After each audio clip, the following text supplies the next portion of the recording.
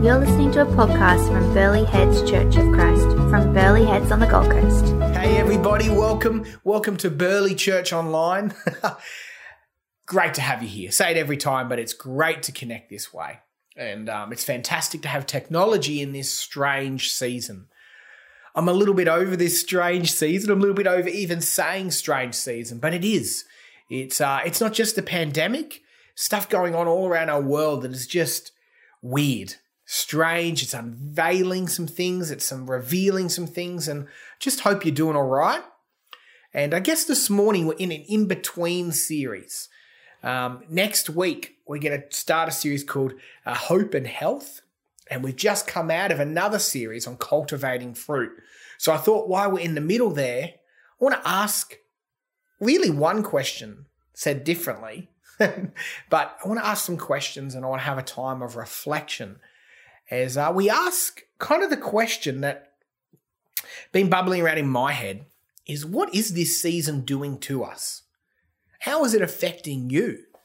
How is it affecting your family? How is it affecting your spiritual, your mental, your physical health? And that's kind of where we're going to head. We know as a society the data is pretty depressing. The Brain and Mind Institute in Sydney is predicting a 13.7% increase in suicide. Just there's no words on the depression and anxiety that is skyrocketing. And I don't want to pretend that that's all to do with this pandemic. Of course, there's chemical, there's trauma, there's family, there's relationships, there's all types of things that play into that increase. But certainly this season is doing something, is changing the way we're thinking, is transforming people. And so we want to speak about that. We want to admit that. And we want to talk about how as Christians, we let that, I guess, impact us and change us. And so I want to talk about this word, discipleship. And I'm going to be talking a lot about this word over the next few weeks, discipleship. Or more importantly, I want to ask this question. Who or what are you a disciple of? Let me ask that again. Who or what are you a disciple of? Disciple is such a Christian word, isn't it? Probably only 10% of the world know what I'm talking about. And if you don't, stay with us. We're going to explain it. The longer I stay in ministry, the more I dislike words that only have meaning for a small percentage of people, or almost like a different language. It's so unhelpful. And so let me ask the question this way. Who is your apprenticeship under? Who are you apprenticing to? Let me think about that for a second. Now, my guess is majority of people watching will have the correct answer. And it's true. They'll say, quick, Jesus. Of course it's Jesus. No buts. It is Jesus. But honestly, while you're sitting watching this video today, I'd love you to reflect a little bit more deeper than that. Is there a close second? Is there something else affecting you that's got in the way? Is there to use another Christianese type word, is there an idol? Is there something else that's got a bit blurry and maybe knocked Jesus off the top spot? I don't know. I guess I'd hate to come off 5 hours. Seriously, our Cultivating Fruit series was 5 hours of teaching and hopefully discussion, and not ask some serious questions of ourselves. Who is your apprenticeship really under? Who are you listening to at the moment? Who's affecting? Who's changing? Who's speaking into your life? Let me explain further with the Bible in Romans 12. But before we get to Romans 12, let me explore and kind of paraphrase Romans 11.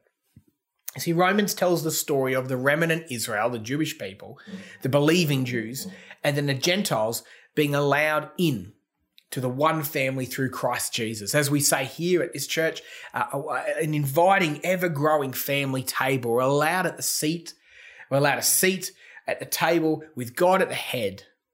And through the grace of Jesus, we've been allowed in.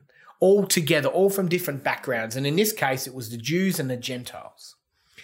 And so the most important thing I want to draw out of Romans 11 is that we don't have to do anything. We're not saved by our works. We're not saved by our background. We're not saved by our own energy. It's all Jesus. And the reason that's important for me to start with is because over this series, we'll be talking about doing things, setting some things in practice, putting, effort in, but not earning God's favor, if that makes sense. And because we're talking about doing things, I want to start and make sure we're all on the same page that we're not earning God's favor by doing this stuff. He already loves us, but we want to talk about how we respond to his love, how we respond to what he's done. Romans 12 says this, "Therefore I urge you, brothers and sisters, in view of God's mercy, what he's already done, to offer your bodies as a living sacrifice, holy and pleasing to God. This is your true and proper worship." He just defined worship as offering our whole lives in response to God's grace and mercy. "Do not conform to the patterns of this world, but be transformed by the renewing of your mind. Then you'll be able to test and approve what God's will is." Because his will is what? It's good, it's pleasing, and it's perfect. Paul is describing worship, not earning favor. He's describing a good God. We know he's a good God through what he has already done. And as a response, we're going to be speaking about worship and how it affects us. Offering ourselves as a walking, talking, growing sacrifice as we respond to everything God is doing in our life. So we could word the question differently again to, who are you worshipping lately? Who are you worshipping lately? At that point, you might say, Steve, when you put it like that, that is easy. It's Jesus, because I haven't laid incense or sung songs of praise to any other God lately. So I stand by my first answer, Steve, Jesus, you might say. In which I'd like to highlight the phrase used when we think a bit more broadly about worship. Do not conform to the pattern of this world. Or as James talks about in his book, the book of James, funny enough, he talks about being stained by the world's ways. In other words, I get that most of us listening to this haven't laid incense for another God, haven't sung worship lately to another God, or haven't been to another church for another God. I get that. But what Paul is encouraging us to reflect on is if someone was to watch your ways, if someone was to watch how you spend your money, if someone was to see how you spend your time, if someone has to see what you speak about, what you listen to, what gets you up in the morning, what's the first and last thing you think about during the day, if you were to explore your patterns, let me ask you this question again. Who might they say your apprenticeship is under? Upon reflection, who might be a close second for your worship? And therefore, let's follow the logic of Paul's teaching in Romans 12. If that's who you might be worshipping, if that's who you're letting affect you, if that's where you're spending your time, who are you becoming? Who's your identity resting in?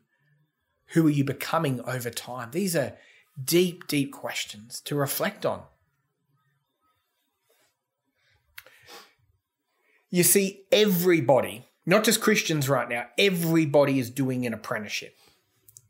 It's one of the greatest lies that possibly your non-church friends believe, is that your friends at uni, your friends at work, your neighbors, your kids, your grandkids might believe this. They might think they're not a disciple, they're not an apprentice.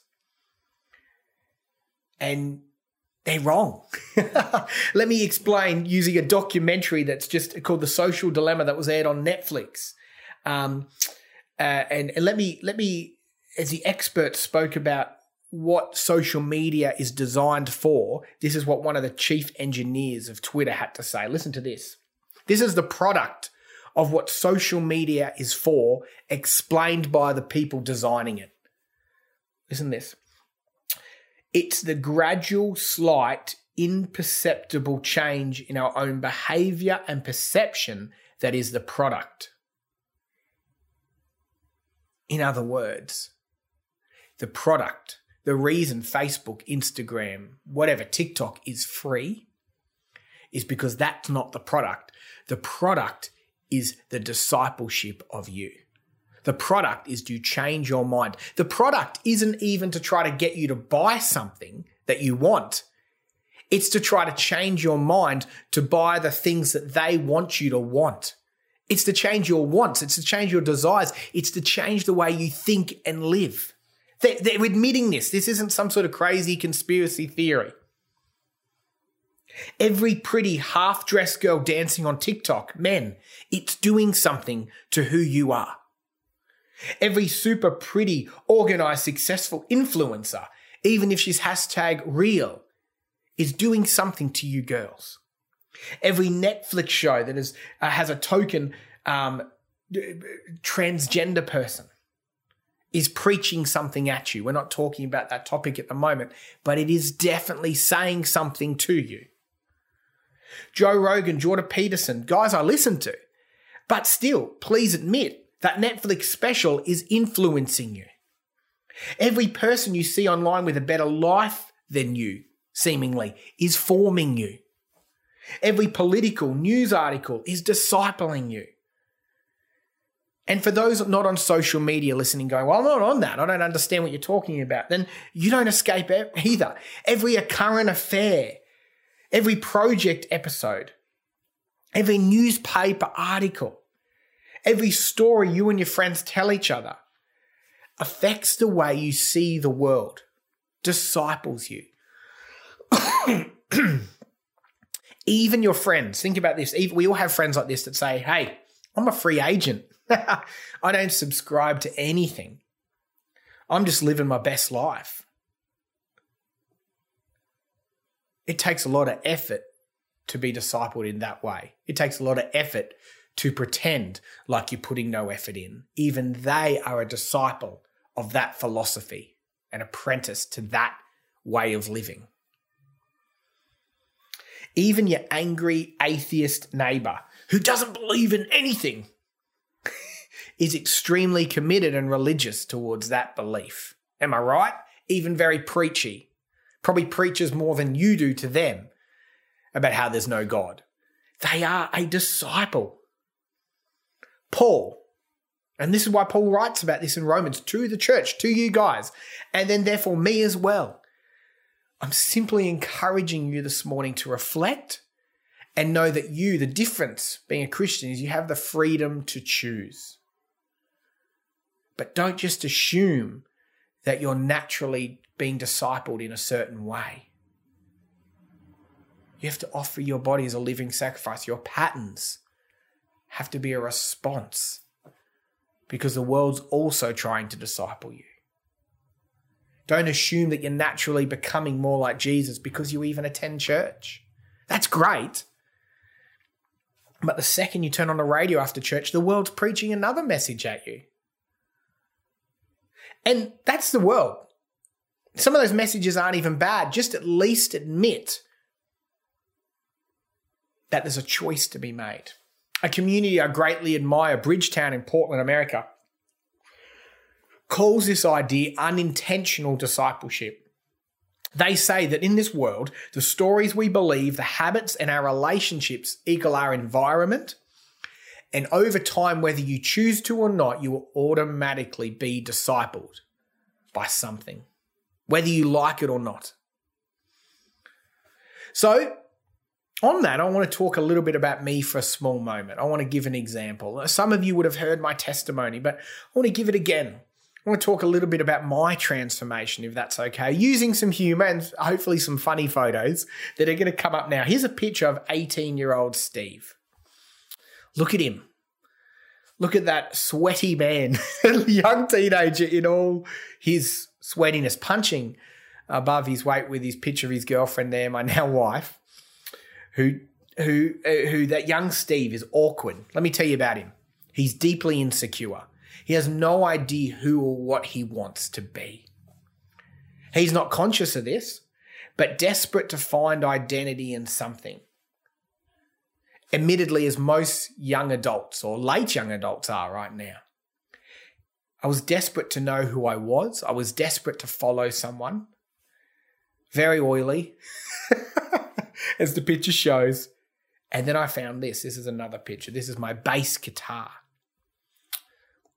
I noticed things happened. I noticed people looked at me different when I played this thing.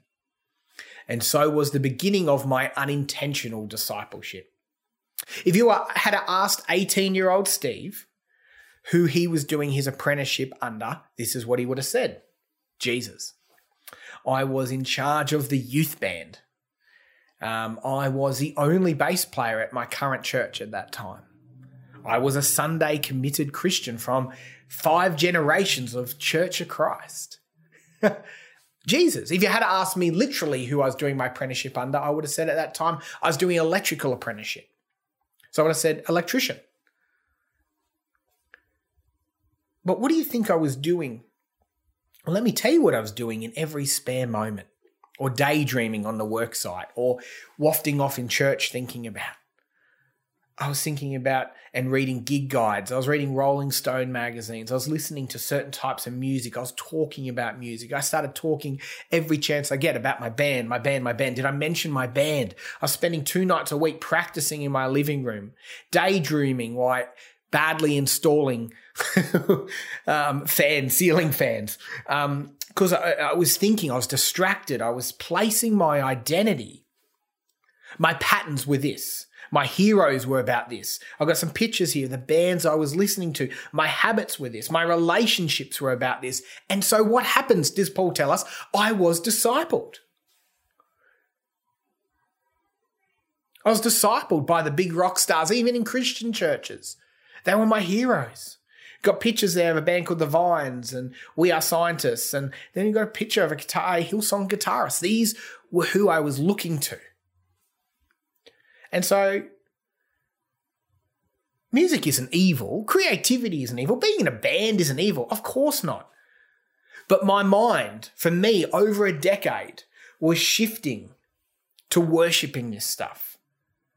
It was discipling me in a different way towards myself. Again, if you want that, do what you want. But at least understand that you are a disciple. Whatever you're watching from, you are being transformed into something. Have the courage to admit what that is at the moment, or what's a close second, or what might be distracting you presently, because that's who you will become. For me, my identity rested in that. I became a pretty self-involved, looks and image-obsessed, deeply insecure, somewhat self-destructive narcissist. That's how I'd explain myself. And I started to look and talk like those that were discipling me. Even if you had to ask me at any point, I would have said Jesus. What's it for you? I'm a pretty extreme guy, so maybe yours is less extreme. Maybe it's safety. Maybe it's a control you put above Jesus. So everything you're doing is trying to financially secure yourself. So you love Jesus, amen, hallelujah, but all your energy is about your future securities. How's your discipleship going to end up with that? Maybe you love Jesus, hallelujah, amen, but you also really don't want to disappoint your parents. And so your parents are about pleasing. Your life is about making them proud. That's where your identity sits. Maybe you love Jesus, but you're really into politics at the moment in this season. So all your time is spent listening, focusing on this. Maybe it's education, career. Maybe it's your friends. This is a massive one for especially Australians. Maybe you really, really care about what your friends think, what others think of you, letting their opinions disciple you, letting their opinions form you. Maybe it's religion. So often all humans do this, and we all have done it. Everyone in the Bible seems to do this at some point. Maybe you worship the method, not the mission. Maybe you worship the kingdom, the things you did or do in church or for religion more than the king. We even get discipled. It's even possible to be discipled by a different era. What do I mean? For me, it's the 90s. Hands down, dead set, there was no better time to be in church than in the 90s. That was when the best music, that was when the best teaching, that was when I was in youth group, that was when there was night services, that's when there was supper after church. Dead set, best era to be in church. You're probably screaming at the TV, no, you're wrong, it was... And you get my point. We all have favourite eras of church or different ways and styles, but that's not what we're being discipled to. If I pastored like a church pastor in the 90s, I'd completely miss the mark for 2020 because we're not in the 90s. We're in 2020. Thus, it needs gifting and leadership and discernment into what the King is doing in his kingdom today. Who are you being discipled by? What are you listening to? And you could say, Steve, and this would be fair enough, isn't this good stuff? Some of this stuff isn't evil. And of course not. Caring about your career, respecting your partner, being a good friend, loving your parents, your favourite era of church, that's all phenomenal. That's fine. But it's when it starts to define you. It's when you start to think that's everything. It's when it's all you're reading, it's all you're talking, it's the primary thing you're worshipping. Or as Paul says, you're offering a living sacrifice towards it. You could say this. You could word the question this way. What are you giving your life up for? Who are you being discipled by? What's your apprenticeship under? What are you worshipping? Or the most pointed way that Paul is alluding to here is, what are you giving your life up for?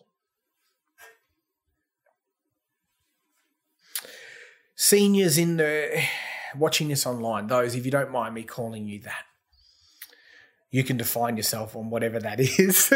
But you will actually understand this more than anyone else listening. Way more than me. Because you've been blessed by seeing discipleship happen in people that you know for 30 to 70 years. You will have friends, you'll know them, that have let fear and suspicion apprentice them. And so you'll see them now, and the patterns of their world and the discipleship has taken place. And now they are anxiety-ridden, they're angry, they're controlling, their worldview has got smaller, not bigger, through their discipleship. You will know them. On the flip side, those that have lived long enough life will also know people that have let the peace of God transcend, have gone to Jesus before their friends, have gone to the word of God before a current affairs truth, have gone to what the king wants to do before they've gone to their favourite part of the kingdom. And they are something to behold, a person who has lived 50, 60 years in that apprenticeship. They're not perfect, but sometimes you've got to wonder with some of these, are they close? Because they've let God apprentice them. Young people then, learn from this. Cheat the system. Learn from a life lived in discipleship. What do you want to let transform? What do you want to give your life up for? In my context here, in my community, I'm going to mention some names. If you watch and you say, I want to learn and develop the deep joy of Bev Weems. I want to learn that. The wisdom of Jewel. The faithfulness of Judy and Betty. The gentleness of peace of John Flannery. That's just to name a few. There's heaps. We can learn from them. We can say to Bev, hey, I know Your season of life over the last 4 years has been up and really down. But in all of that, I have observed a deep sense of, not a feeling of happiness, but a deep sense of joy and hope in who Jesus is. And I would love to know that as I grow in my apprenticeship, I'd love to know what she has done to develop that. I'd love to know how to have the gentleness of John, the peace of John Flannery. Ask him. It's called discipleship. This is what a discipleship to Jesus looks like. Returning to the Creator, his purpose. A life of constant change, but an unchanging Saviour. A life of peace that grows and transcends understanding. It's not a life of happiness all the time. It's a life of deep, as we spoke about for literally 2 months, deep fruit. It's one of adventure and impact, both now and eternally. It's a life of building something bigger than ourselves, something of true value. So let me ask the question again. Who or what are you a disciple of? We've got some forms, some questions that are going to come with this sermon this morning, and I'll attach them via all the different ways you can watch this. And they look a little bit like this. You may not be able to see that, but you'll be able to see it. There'll be attached below. And I'd just love us to reflect on this. It has things like looks, financial security, career, ideal partner, experiences, social justice, parents, phone, sex, comfort, a certain era, entertainment, happiness, myself, a desired lifestyle. You can have a look, and then it has questions to reflect on this week. This is really when we can start to activate what we keep talking about, our small community, our small tables. We can talk about this week with them. How do you spend your time? How do you spend your money? What are you generous towards? What distracts you? Who are you looking to? Who are your heroes? Who do you look to in a time of confusion? We can do a bit of a health check, church. In a very strange season, check ourselves. We all need it at any stage. Check, who are we following? Who's discipling us? Who's influencing us? And therefore, who as individuals are we becoming? And as a church community, who are we forming into? Appreciate your reflection on this. Appreciate taking the time just to stop and consider deeply these things.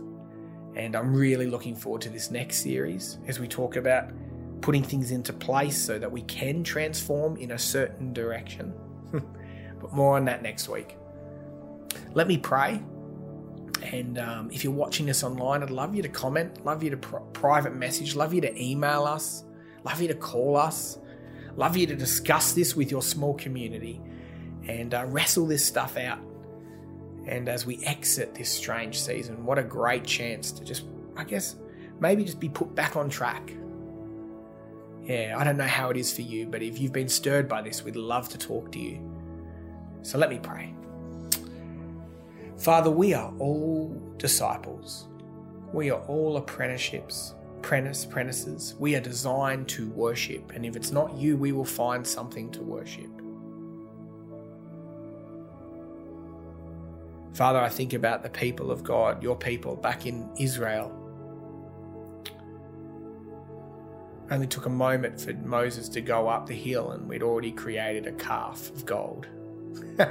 We can't help ourselves, Father. We get so easily distracted, so easily eager to worship something tangible that sometimes we get distracted from you, Lord. And if that's us, if we don't know you or we just need to be put back on track, Lord, Father, just reveal to us this week.